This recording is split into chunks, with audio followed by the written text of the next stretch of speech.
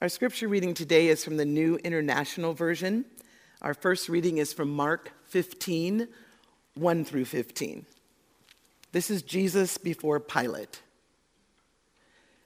Very early in the morning, the chief priests with the elders, the teachers of the law, and the whole Sanhedrin made their plans.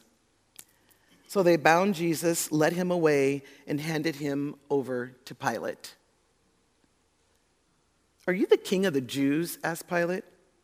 "You have said so," Jesus replied. The chief priests accused him of many things. So again, Pilate asked him, "Aren't you going to answer? See how many things they've accused you of?" But Jesus still made no reply, and Pilate was amazed. Now is the custom at the festival to release a prisoner whom the people requested.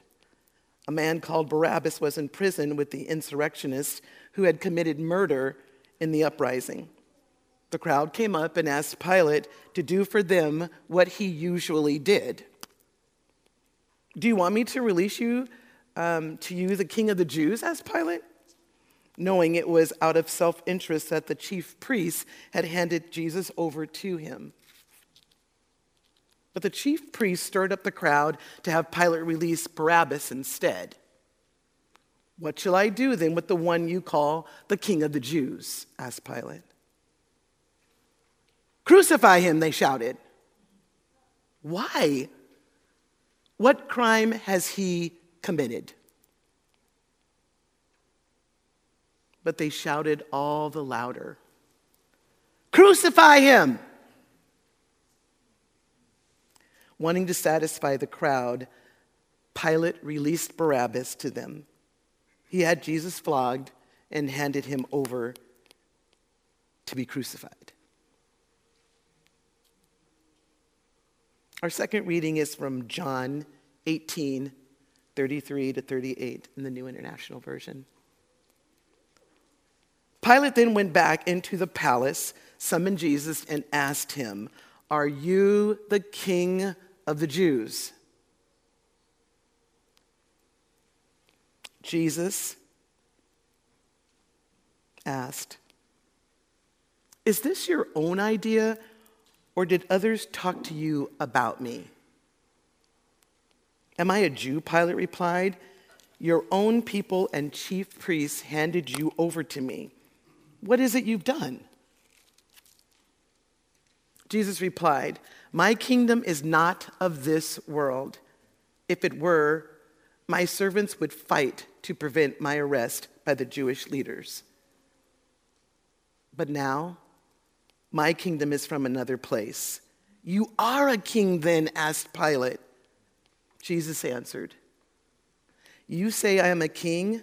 In fact, the reason I was born and came into the world is to testify to the truth.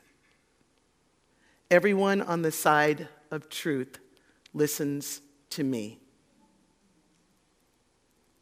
"What is truth?" retorted Pilate. With this, he went out again to the Jews gathered there and said, "I find no basis for a charge against him."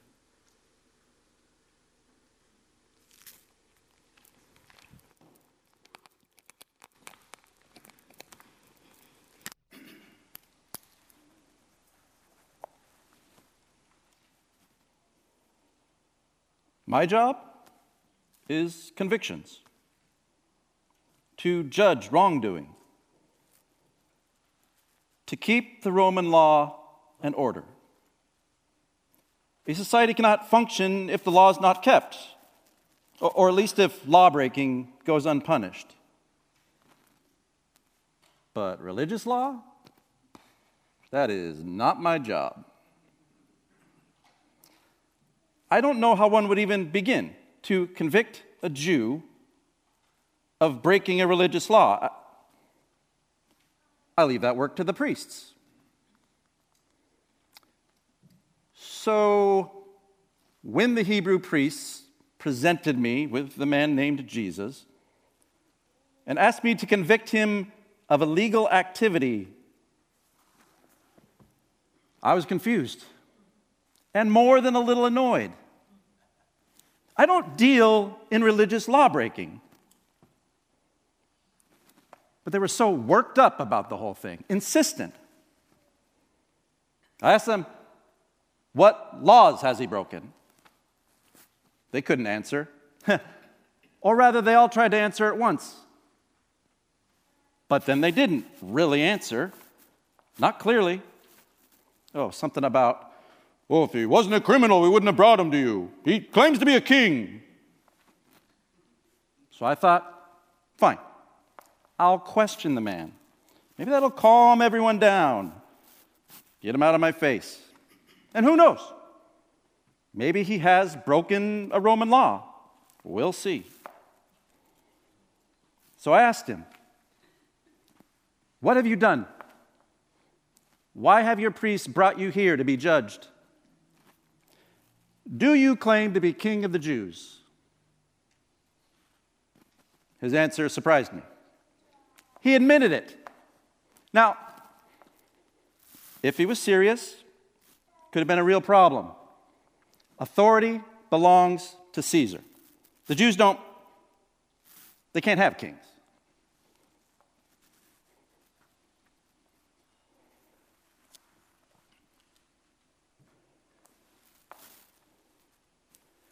But I knew he wasn't serious, and anyway, the Jewish leaders didn't seem to see him as a king. The whole thing was so confusing and irritating.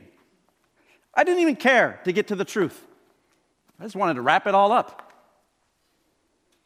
As it turns out, this time of year is some big festival for the Jews. Passing. Past tense? Passover? Something like that. I usually give them a break. I release some Jewish prisoner. Try to make some peace between them and Rome. This year, this Jesus seemed the obvious pick. I mean, he hadn't done anything. So, I went out to the crowd that had gathered there and I asked them, would you like me to release this Jesus? I was stunned by the answer. The whole crowd shouted, no! And then they started chanting for me to release a guy named Barabbas, a convicted murderer. A murderer! You got to be kidding me, I thought. What harm has Jesus done? But by now the crowd was almost out of control. And I was over it. I thought, what do I care who I release? If they want Jesus convicted of some bogus crime and Barabbas let go, that is not my problem. And I literally washed my hands of the whole thing, right there in front of the crowd. Called my servant to bring out a bowl of water. I freed Barabbas. Ordered Jesus to be flogged. Then I washed my hands. Like I said, my job is convictions, not sorting out religious issues.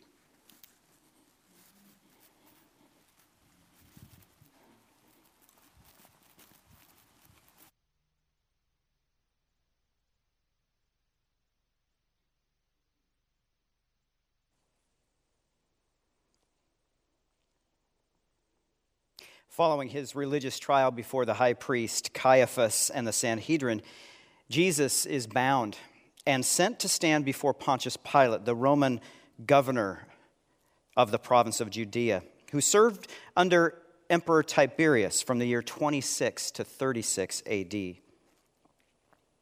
Jesus is transferred across the city to the north side of the Temple Mount, near the eastern gate of the city that is in proximity to the Mount of Olives. The group of chief priests who arrested Jesus accompany him there and remain as somewhat of a prosecuting team during the trial with Pilate. They also do a fair bit of riling up the swelling ranks of onlookers in the crowd. Pontius Pilate is the local representative of Roman authority, the global empire, that Rome, that conquered the Mediterranean world. And his job is to keep the peace, to keep order, which ultimately means to keep Rome ruling. This is Jesus standing before the power of the world. It's also an important part in the story because Jesus, who ended up dying on the cross, only died in that manner because he was sentenced to death by Rome. Crucifixion was a form of capital punishment for Rome. Pilate's presence in the biblical narrative is rich and intense. It is entirely impossible to do full justice to Pilate in one Sunday and in one sermon. Just like the last 2 weeks, we realized that the trial before Caiaphas was happening at the same time as Peter's denial, and so that story needed 2 weeks to tell. The story of Jesus appearing before Pilate is not complete without telling the story of the Roman soldiers who carry out the sentence that Pilate gives. And that is next week in our series. But what do we notice about the trial, Jesus' trial before Pilate, before Rome? One of the things that is fairly clear right off is that there's a lot of dialogue here. And it seems fairly authentic. Pilate seems to be truly engaging with Jesus. Why is that? Is it simple curiosity? Is it Pilate's well-honed technique of leading the witness to self-incrimination? Is he showing respect for Jesus, acknowledging him as a person of consequence? In the words of common slang basketball terminology, realizing there is March Madness going around, is Pilate's respect for Jesus, is that game respecting game? Or is Pilate demonstrating genuine objectivity, seeking the truth about this man brought before him under suspicious circumstances, arms bound and face bloodied? And perhaps another possibility is one that has been seized upon by some of the more ancient churches in the world, the Ethiopian and Coptic churches, that believe that because of Pilate's reluctance to pass judgment on Jesus, they believe that this is the beginning of him coming to faith in Jesus. And in their tradition, Pilate eventually did and became a martyr for the cause. But as we see Pilate potentially seeking after the truth as a judge in this respect, in this dialogue with Jesus, we see three things potentially. We see his objectivity, but we also see his expediency in pleasing the crowd. All the while, we see Jesus revealing his identity. First, let's look at objectivity. Pilate does demonstrate a degree of objectivity, doesn't he? Especially in comparison to Jesus' first trial. He refrains to do, just in a way, be ordered around by the prosecutorial team. In Mark chapter 15, we see this in at least three ways. First is advocacy, next is awareness, and the next is assertiveness. Advocacy. Pilate almost seems to be an advocate for Jesus in the trial, looking out for Jesus, who is without representation, making sure that he's able to mount a defense. In verse 3 of chapter 15, the chief priests accused Jesus of many things. So again, Pilate asked Jesus, aren't you going to answer? See how many things they are accusing you of? It's like Pilate is an advocate for Jesus, saying, are you aware of the seriousness of this? Do you understand the position that you're in? And next is awareness. Pilate seems to be onto the scheming and the less than objective motivations of the chief priests. In verse 9, Pilate asked, do you want me to release to you the king of the Jews? And he says this, the text says, knowing it was out of self-interest that the chief priests had handed Jesus over to him. By that point, Pilate was aware of the plot and probably that it didn't hold too much water. And finally is assertiveness.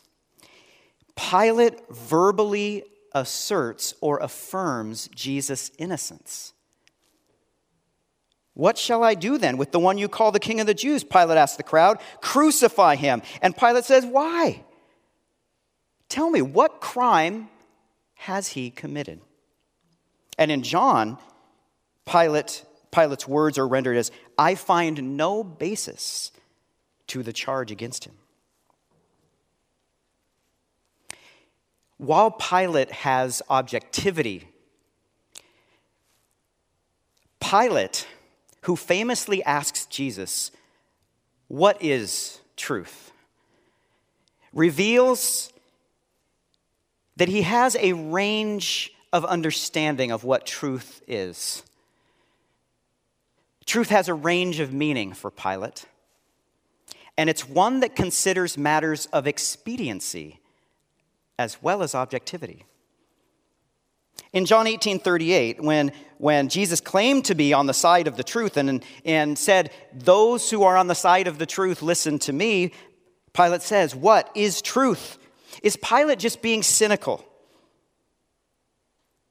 Well, we find out that for Pilate, seeking the truth involves expediency as well as objectivity. Expediency. Expediency involves considering one's own advantage or interest as opposed to what is right. It's what benefits me or those whom I represent. So here, it could be Pilate's personal welfare, but it could also be the interest of Rome. And expediency in justice invariably involves the crowd, the court of public opinion. Is truth objective?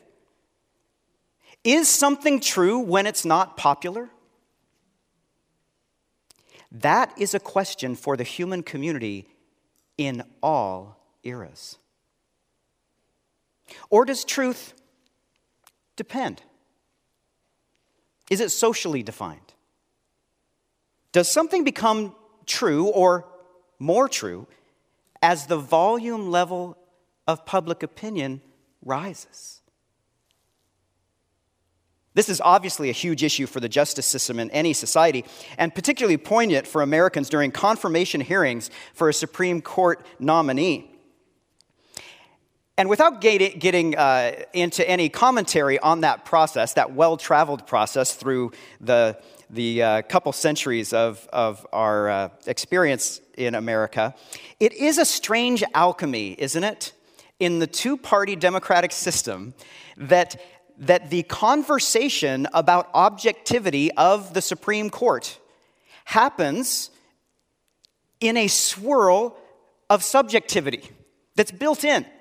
One particular political party, in a sense, nominates a candidate, and then the other political party is asking questions from their perspective, right? These perspectives, and yet the whole time, if we take away the layers of all of it, we get down to the basic question, which is, will this justice be able to judge with objectivity? It's not just judges, though, who are challenged to remain objective. There's also, in our society, the jury. Courtroom dramas portray this dilemma often. And perhaps never so popularly as in the 1957 classic movie 12 Angry Men, that was nominated for Best Picture in the Academy Awards that year. Starring Henry Fonda, it tells the story of a jury in a homicide case that at the beginning is nearly unanimous in assuming that the defendant is guilty, but whose decision is changed when one person takes a stand, an objective stand for truth in spite of the peer pressure. Now, this is based on one of the classic treatments of standing alone in the face of public opinion in the late 19th century stage play titled An Enemy of the People by Norwegian playwright Henrik Ibsen. The protagonist, Dr. Thomas Stockman, becomes aware that the spa that the town is investing its economic hopes in has bacteria-contaminated water that will likely kill many people. But then he discovers the economic pressure that the entire town exerts on him to reconsider what he knows to be true. And at one point, he says, considerations of expediency turn morality and justice upside down. For Pontius Pilate, the pressure of public opinion rises with the volume level of the crowd chanting, "Crucify him." And so Pilate opens an ear to expediency. We read in Mark 15:15, wanting to satisfy the crowd. Wanting to satisfy the crowd. Pilate releases Barabbas to them, and he has Jesus flogged and handed over to be crucified. Pilate makes the Barabbas bargain for the sake of expediency. For all the talk of integrity, it turns out it was all about what is best for Pilate and his interests all along. On the one hand, a person deserving of prison is freed. And on the other hand, in this exchange, an innocent man is sentenced to death. But if we read perhaps slower, and especially if we remember that text, we added the text from the Gospel of John into the reading of the Gospel of Mark today, to listen in on more of the deeper conversation between Pilate and Jesus, we recognize that all along in this trial, as Pilate is weighing objectivity and expediency, Jesus is revealing his identity. And his identity on the stand before a watching world. Who does Jesus say he is? Pilate questions Jesus, "Are you the king of the Jews?" And Jesus basically responds, "What do you think? Is that your own idea, or did others talk to you about me?" It's smart. He knows there's talk. Pilate wants to find out from Jesus what is it he has done, and Jesus takes that opportunity, in a sense, to turn the tables and to speak of who he is and what his mission is. Jesus continues, by the way, to answer Pilate's original question. It's not about what he has done. It's about who he is. "My kingdom is not of this world," Jesus says. And then Pilate says, "You admit it then. You say that you are a king." And Jesus takes that opportunity to say what it means. What is the meaning behind that? And Jesus answers, "You say that I am a king. In fact, the reason I was born and came into the world is to testify to the truth. Everyone on the side of truth listens to me." The Gospel of John features the word truth, in Greek, aletheia, 23 times, far and away the most of any biblical book. In the telling of the story of Jesus, Jesus has been introduced as being full of grace and truth. Jesus proclaims that in him you will know the truth, and the truth will set you free. And Jesus said, I am the way, the truth, and the life. At his trial with Pilate, at the conclusion of which he is sent to die on a Roman cross, the truth is revealed. The truth is, Jesus is a king. It is a kingdom that transcends the limits of this world and its powers and its opinions. His kingdom is a kingdom of truth. And everyone on the side of truth listens to him.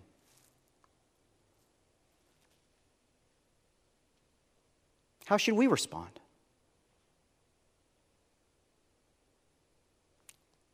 Listen. Amen.